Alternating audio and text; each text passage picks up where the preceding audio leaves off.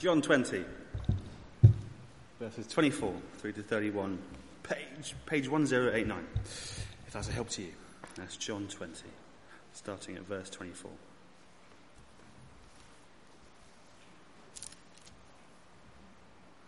Jesus appears to Thomas.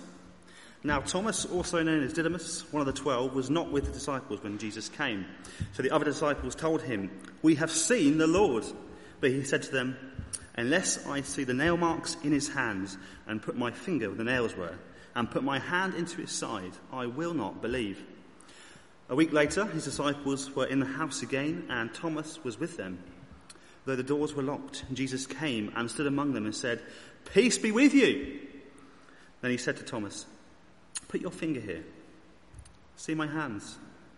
Reach out your hand and put it into my side. Stop doubting and believe." Thomas said to him, "My Lord and my God." Then Jesus told him, "Because you have seen me, you have believed. Blessed are those who have not seen and yet have believed." Jesus performed many other signs in the presence of his disciples, which are not recorded in this book. But these are written that you may believe that Jesus is the Messiah, the Son of God, and that by believing you may have life in his name.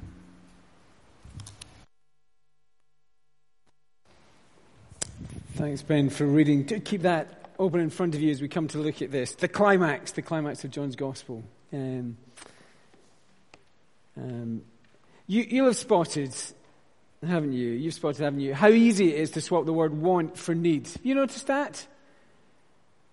Things you want suddenly become things you need. It comes out in phrases like this: I need a bit of chocolate. I need a beer.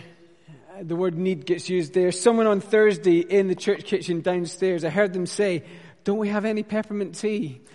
I love being in Cambridge.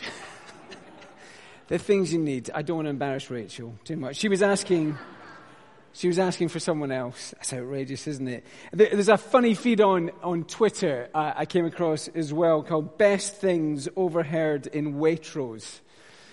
There was many that made me smile. Here's just one of them. I think it might come up as well. Is it up next, Scott? No, it's not there. Oh, you've not got the updated one. Let me just... let's see what else goes wrong. Let me just read it out for you. It went like this: "Waitrose have sold out of my favourite Duchy of Cornwall zesty lemon curd, so don't talk to me about your problems."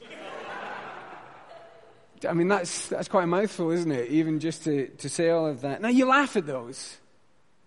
You laugh at those, but you know there's other stuff where you begin to feel, or you can begin to feel, maybe I do need something else. Maybe there's other things that I need. And as we come towards the end of John's Gospel, as we've been going through this Gospel over the past year, hearing about the Lord Jesus, it's a valid question, isn't it? What do you need? What do you need if you're really going to believe in Jesus? What do you need if you're really going to find and live your life through him? At school, at work, when your family's a mess, when you feel in a bit of a mess, when there's no peppermint tea, what do you need? Be good to know, wouldn't it? Or what are the things you need? This passage speaks about that. John does it. If you read it carefully, he does it in a kind of subversive way because he tells us a story about someone else and what they think they need. And then at the end, he comes for you. It's you he's after.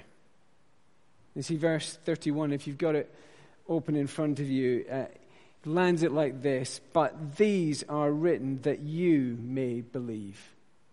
He's got you in view all those years ago when he wrote it. For anyone who read these words, that's who he's got in view. It's written about them, but it's written for you. John wraps up this passage. He kind of wraps up the book here. Steve's right in many ways. This is the climax. There'll be a kind of epilogue coming afterwards. But he wraps up the book wanting to tell you and me in a kind of big picture way what we really need. And the story, just remember what's happened. It's been, as we come into this passage, it's Resurrection Day, the day of Jesus' resurrection. Stories start coming out. The disciples gathered in a house, doors locked and afraid. And Jesus appeared to them. Back in verse 21, just before our reading began, He appears in the room and he says, "Peace be with you." But now, verse 24, John tells us someone was missing. Now Thomas, also called Didymus, one of the 12, was not with the disciples when Jesus came. We're not told why, but he wasn't there. And when he gets there, Jesus is gone. And the other apostles, I guess for the first time, the other apostles tell him the Easter message. Verse 25, we've seen the Lord. We've seen him. I guess it's, in many ways, it's the first kind of Easter Sunday sermon, very short one. And Thomas says, "I won't believe it. I need more than a bunch of slightly shaky people meeting in a room, giving me a message about Jesus being alive again. It's not enough. I need more." It's warm evening, isn't it? You'll be feeling the heat. If you get the passage in front of you, just for a minute, why not chat, just to make sure we're keeping awake. Chat with someone sitting beside you. What does Thomas say he needs? What's he after? And do you have any sympathy with him? See what you think. Just have a moment to chat. Let's keep alert as we look at this. What does Thomas think he needs? Do you have sympathy?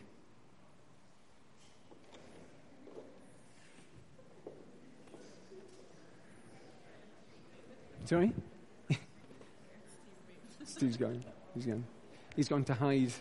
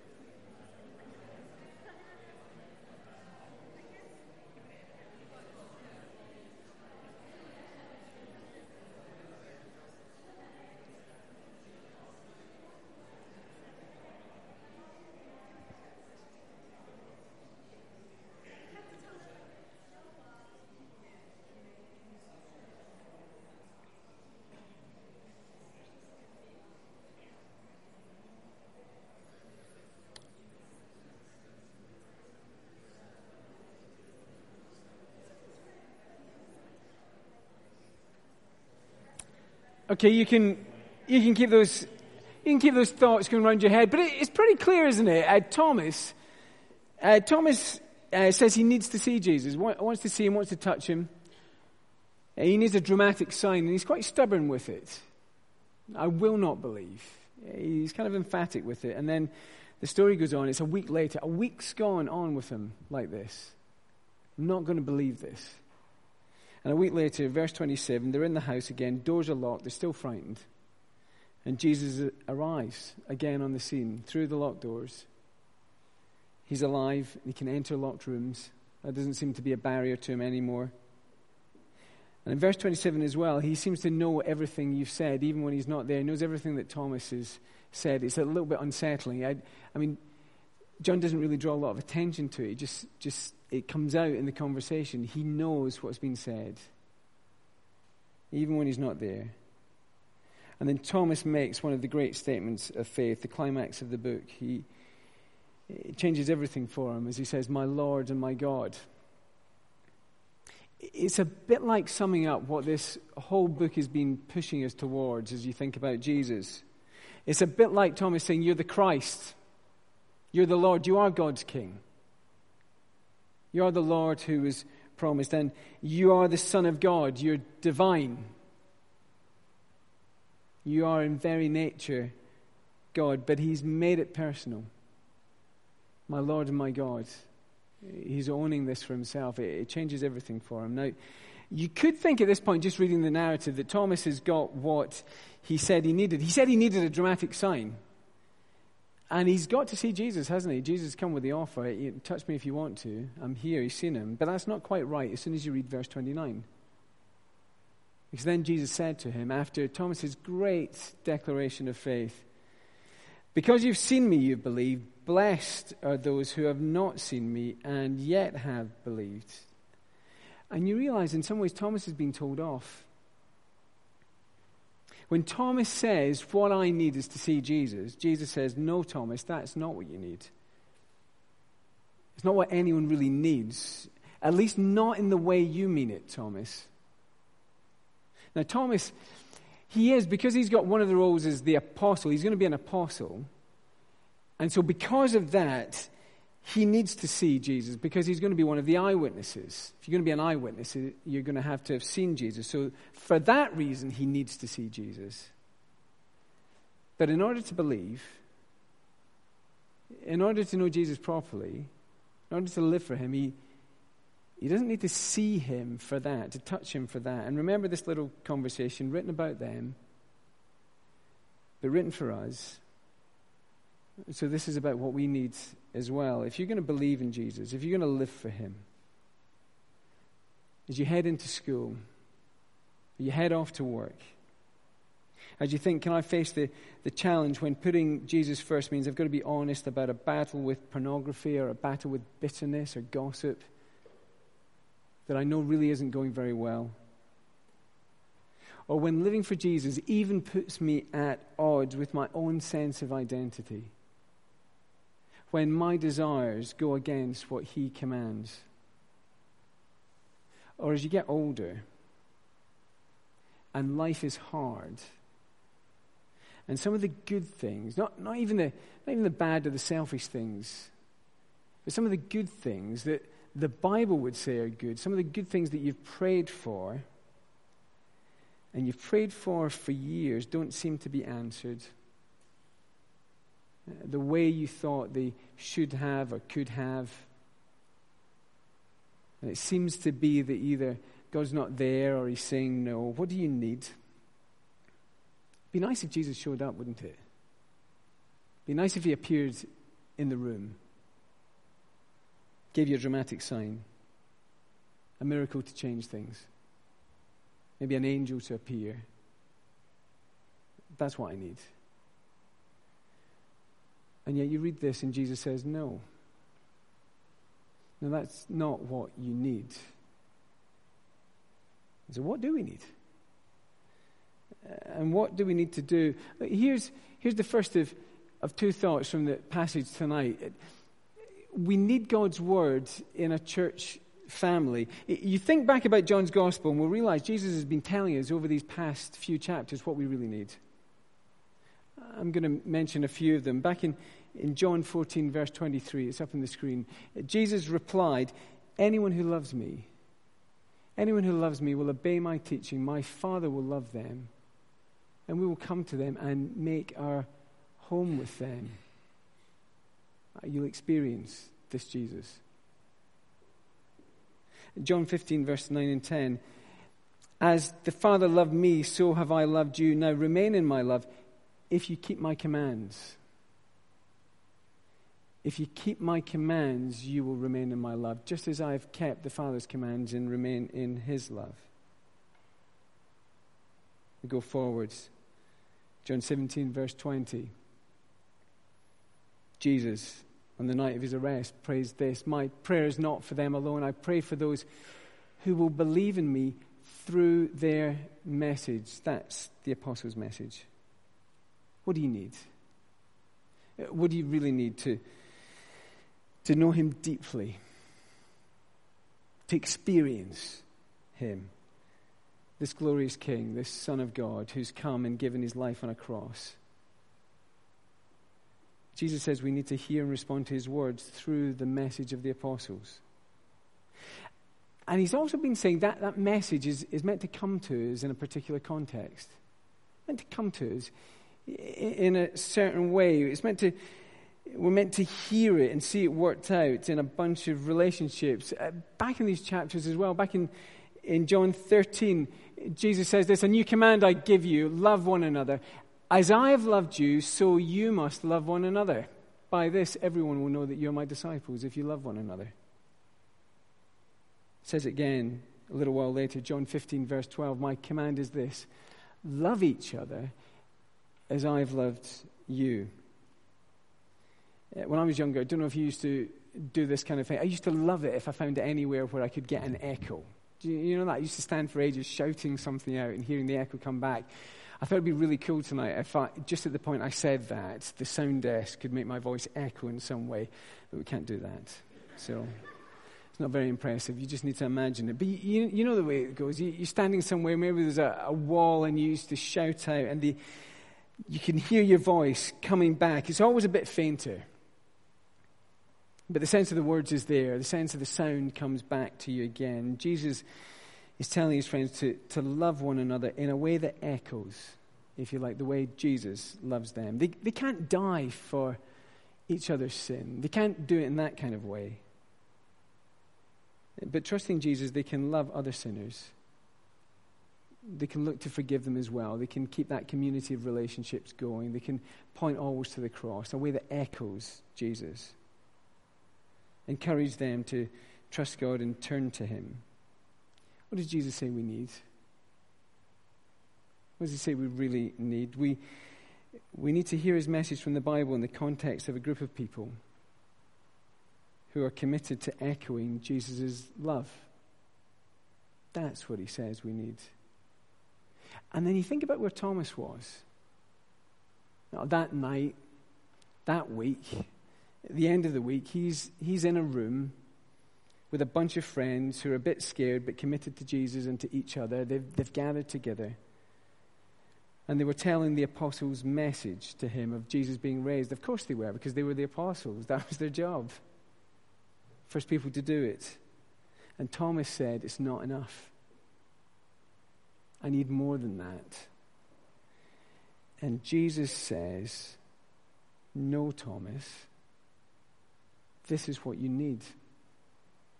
And in that context, Jesus gives wonderful assurance, doesn't he? Verse 26, where he says, peace be with you. And that word peace, back in the Old Testament, the word peace would be shalom. It's God's sense of everything being just the way it should be. Right relationship with God. When Jesus speaks that word, that's what he's getting at. It's God's peace. You're right with God. And as he calls those who believe in him, even though they've not seen him, in verse 29, blessed. The word blessed in some versions of the Bible gets translated happy, but it means much more than that. It carries a sense of you're accepted by God. You know, what if you could live life confident about that? What if you could know whatever else is going on, you're right with God, you're accepted by him. That's what you need, Thomas. And to hear the gospel message with friends who love Jesus and who love you, who will echo Jesus' love to you. Church is a funny thing, isn't it? Because here we are tonight, a bunch of shaky people meeting in a room. Some of us, I imagine, I don't know everything that's going on for most of you, but some of us, I imagine, are a bit frightened about what's going on in life, even at the moment. Maybe no one else knows about it. And we're hearing the message about Jesus raised from the dead, a message as we've been hearing through John's Gospel about our sin, the depths of it, how deep it goes, the darkness it produces in our lives, the way it turns us away from God, leaves us cut off from him, hell-bound. And yet hearing about his forgiveness, about the way he's come for us. And just sitting in this room, hearing that message, and you think, surely I need more than this. Surely I need a dramatic sign. If only we had more miracles. If only we were in a church that had more supernatural activity. And then Jesus says, through his word here, as he comes to the end of the gospel message about him, as John wraps it up, he says, if you want to hear and really believe you've got peace with God, that you're under his blessing, if you want to find life in my name and how to live believing in me, this is what you need. Hearing God's word amongst a church family that's echoing Jesus' love. And you might say, look, but sometimes the sermons are really boring when we come to church. Have you found that as well? I thought it was just me. No excuses. Steve's can be, can't they? Oh, come on, I'm only joking. Sometimes sermons can be a bit boring, but it's still what we need, isn't it? God's word proclaimed to us, but a Savior who loves us, who's come for us. about our need for forgiveness. To be told week in, week out, this is who you are. This is what he's done. But it's hard being committed. It's hard being committed to a church family because I've been hurt and upset at church. And if you say that, now I knew that wasn't just me. There's no excuses. It's bad when that happens. Someone was telling me on Friday about the way someone spoke to them at church, and it sounds like it was just plain rude and hurtful. But I think this would say to us that, look, echoing Jesus' love will often mean echoing Jesus' forgiveness. And Jesus says it's what we need. But it's hard being committed, isn't it? Because my life's a bit complicated. And I can well imagine it. You can get into a bit of a hole for all sorts of reasons. And I think the gospel would say that's why we need to be in a place where we hear the gospel among others who echo Jesus' love. I don't know if you've ever watched it. It came out years ago, The West Wing. It's one of my favorite TV shows. I think I've watched it about 3 times. And Julia says to me, I think it's just about time we can start watching the whole thing again. There's 7 seasons of it. It's set in the White House, if you've not seen it. And I'm going to show you a little scene that I love from it. Josh, who's one of the White House staff, he's got into a bit of a state, and Leo, his boss, is waiting to see him. And you wonder what's going to happen. Is his job going to be on the line? Is he going to be turfed out? We're going to watch it on the screen now. Thanks, Scott.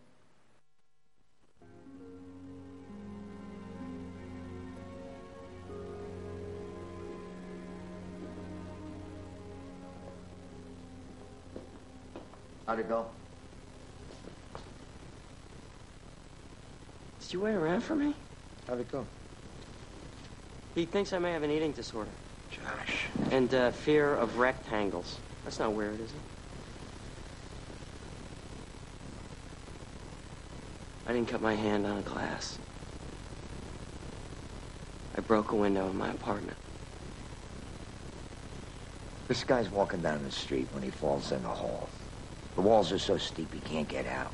A doctor passes by and the guy shouts up, "Hey, you, can you help me out?"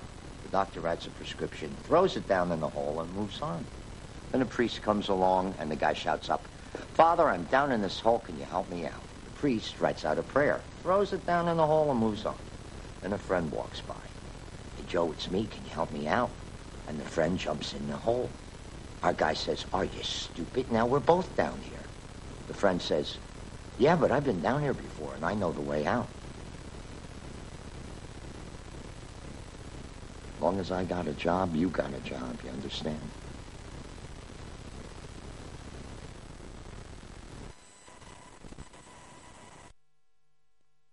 Do you hear that? The friend, don't know if you could hear that well. Man stuck in the hole, the friend jumps down. "What are you doing down here?" And now we're both stuck. And he says, "Yes, but I've been down here before. And I know the way out." You stand back and you think about the gospel message we've been hearing over this past years. John's told it to us. And you think, all of our lives are complicated. Don't flatter yourselves in that regard, thinking somehow you're special or different to anyone else. We're all the same. All of us have been down in a hole, but we have a friend.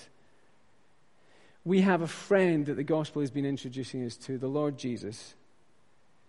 And he has come down to bring us out. And what he says that we need is to be in a church where we will hear his gospel message among people who are committed in a way that echoes his own love, to also come down with us and help us follow Jesus out. Now, if that's what we need, if we need God's word in the church family, what should we do? I've been trying to think this week of a couple of little phrases to help me remember this. Here's what I came up with, and much more briefly, just as we come to an end. And it's this: listen and do, show up and share. Listen and do. You read this passage and you realize that Jesus doesn't commend Thomas for being kind of hungry for dramatic spiritual signs. No, he tells him off for not believing the apostles' message.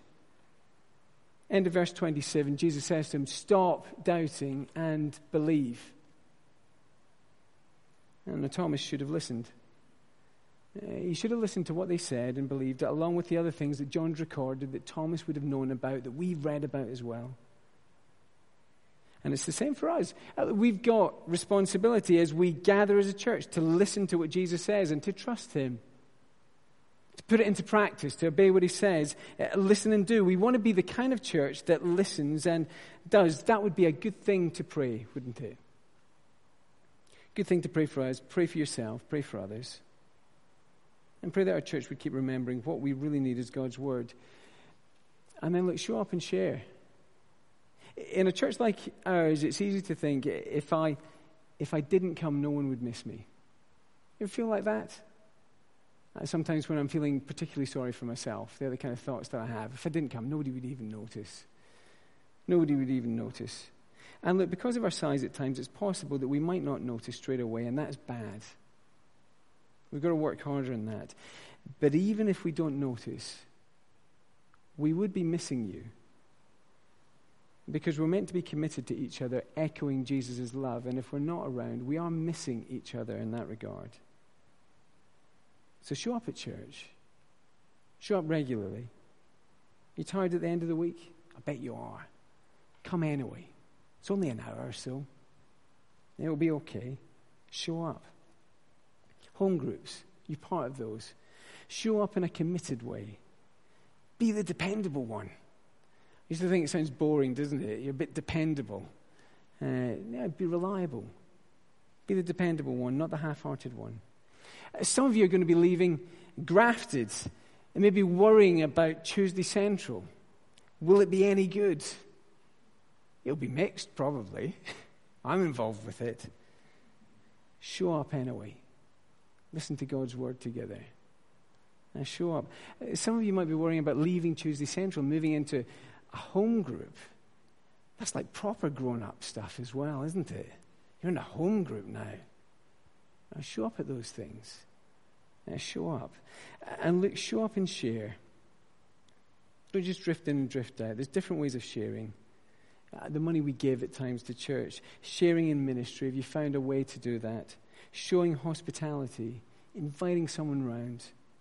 Saying yes when someone invites you around. There's all sorts of ways to do that. That's what we need. And to hear God's word within a church family. To listen and do.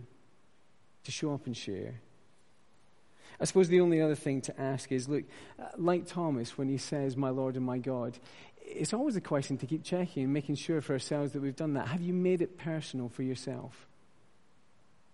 Have you said to the Lord Jesus, do you know what, I've read this gospel, I've heard it, and I believe it's true. I believe you are the Lord, the Son of God, and I want you to be my Savior. John's written this so you might believe it. And ask Jesus to be your Savior. You don't need to do that in a fancy way if you're not. If you think tonight, do you know what, I'd like to do that, you can say that just in the quietness of your own heart. We're going to stop there for a moment. I'm going to leave you a bit of time for quiet, and then Steve is going to lead us through the next part of our service. There might be something from what we've read tonight. You might be a Christian already, things that you just want to say quietly to the Lord. It might be you think tonight, do you know what? I've not yet said to the Lord, I want to be a Christian. I want to follow you. Why not do that now as well? Just as we have a moment's quiet before Steve leads us on, just say that to him. Please would you forgive me and bring me into your family. Let's pray.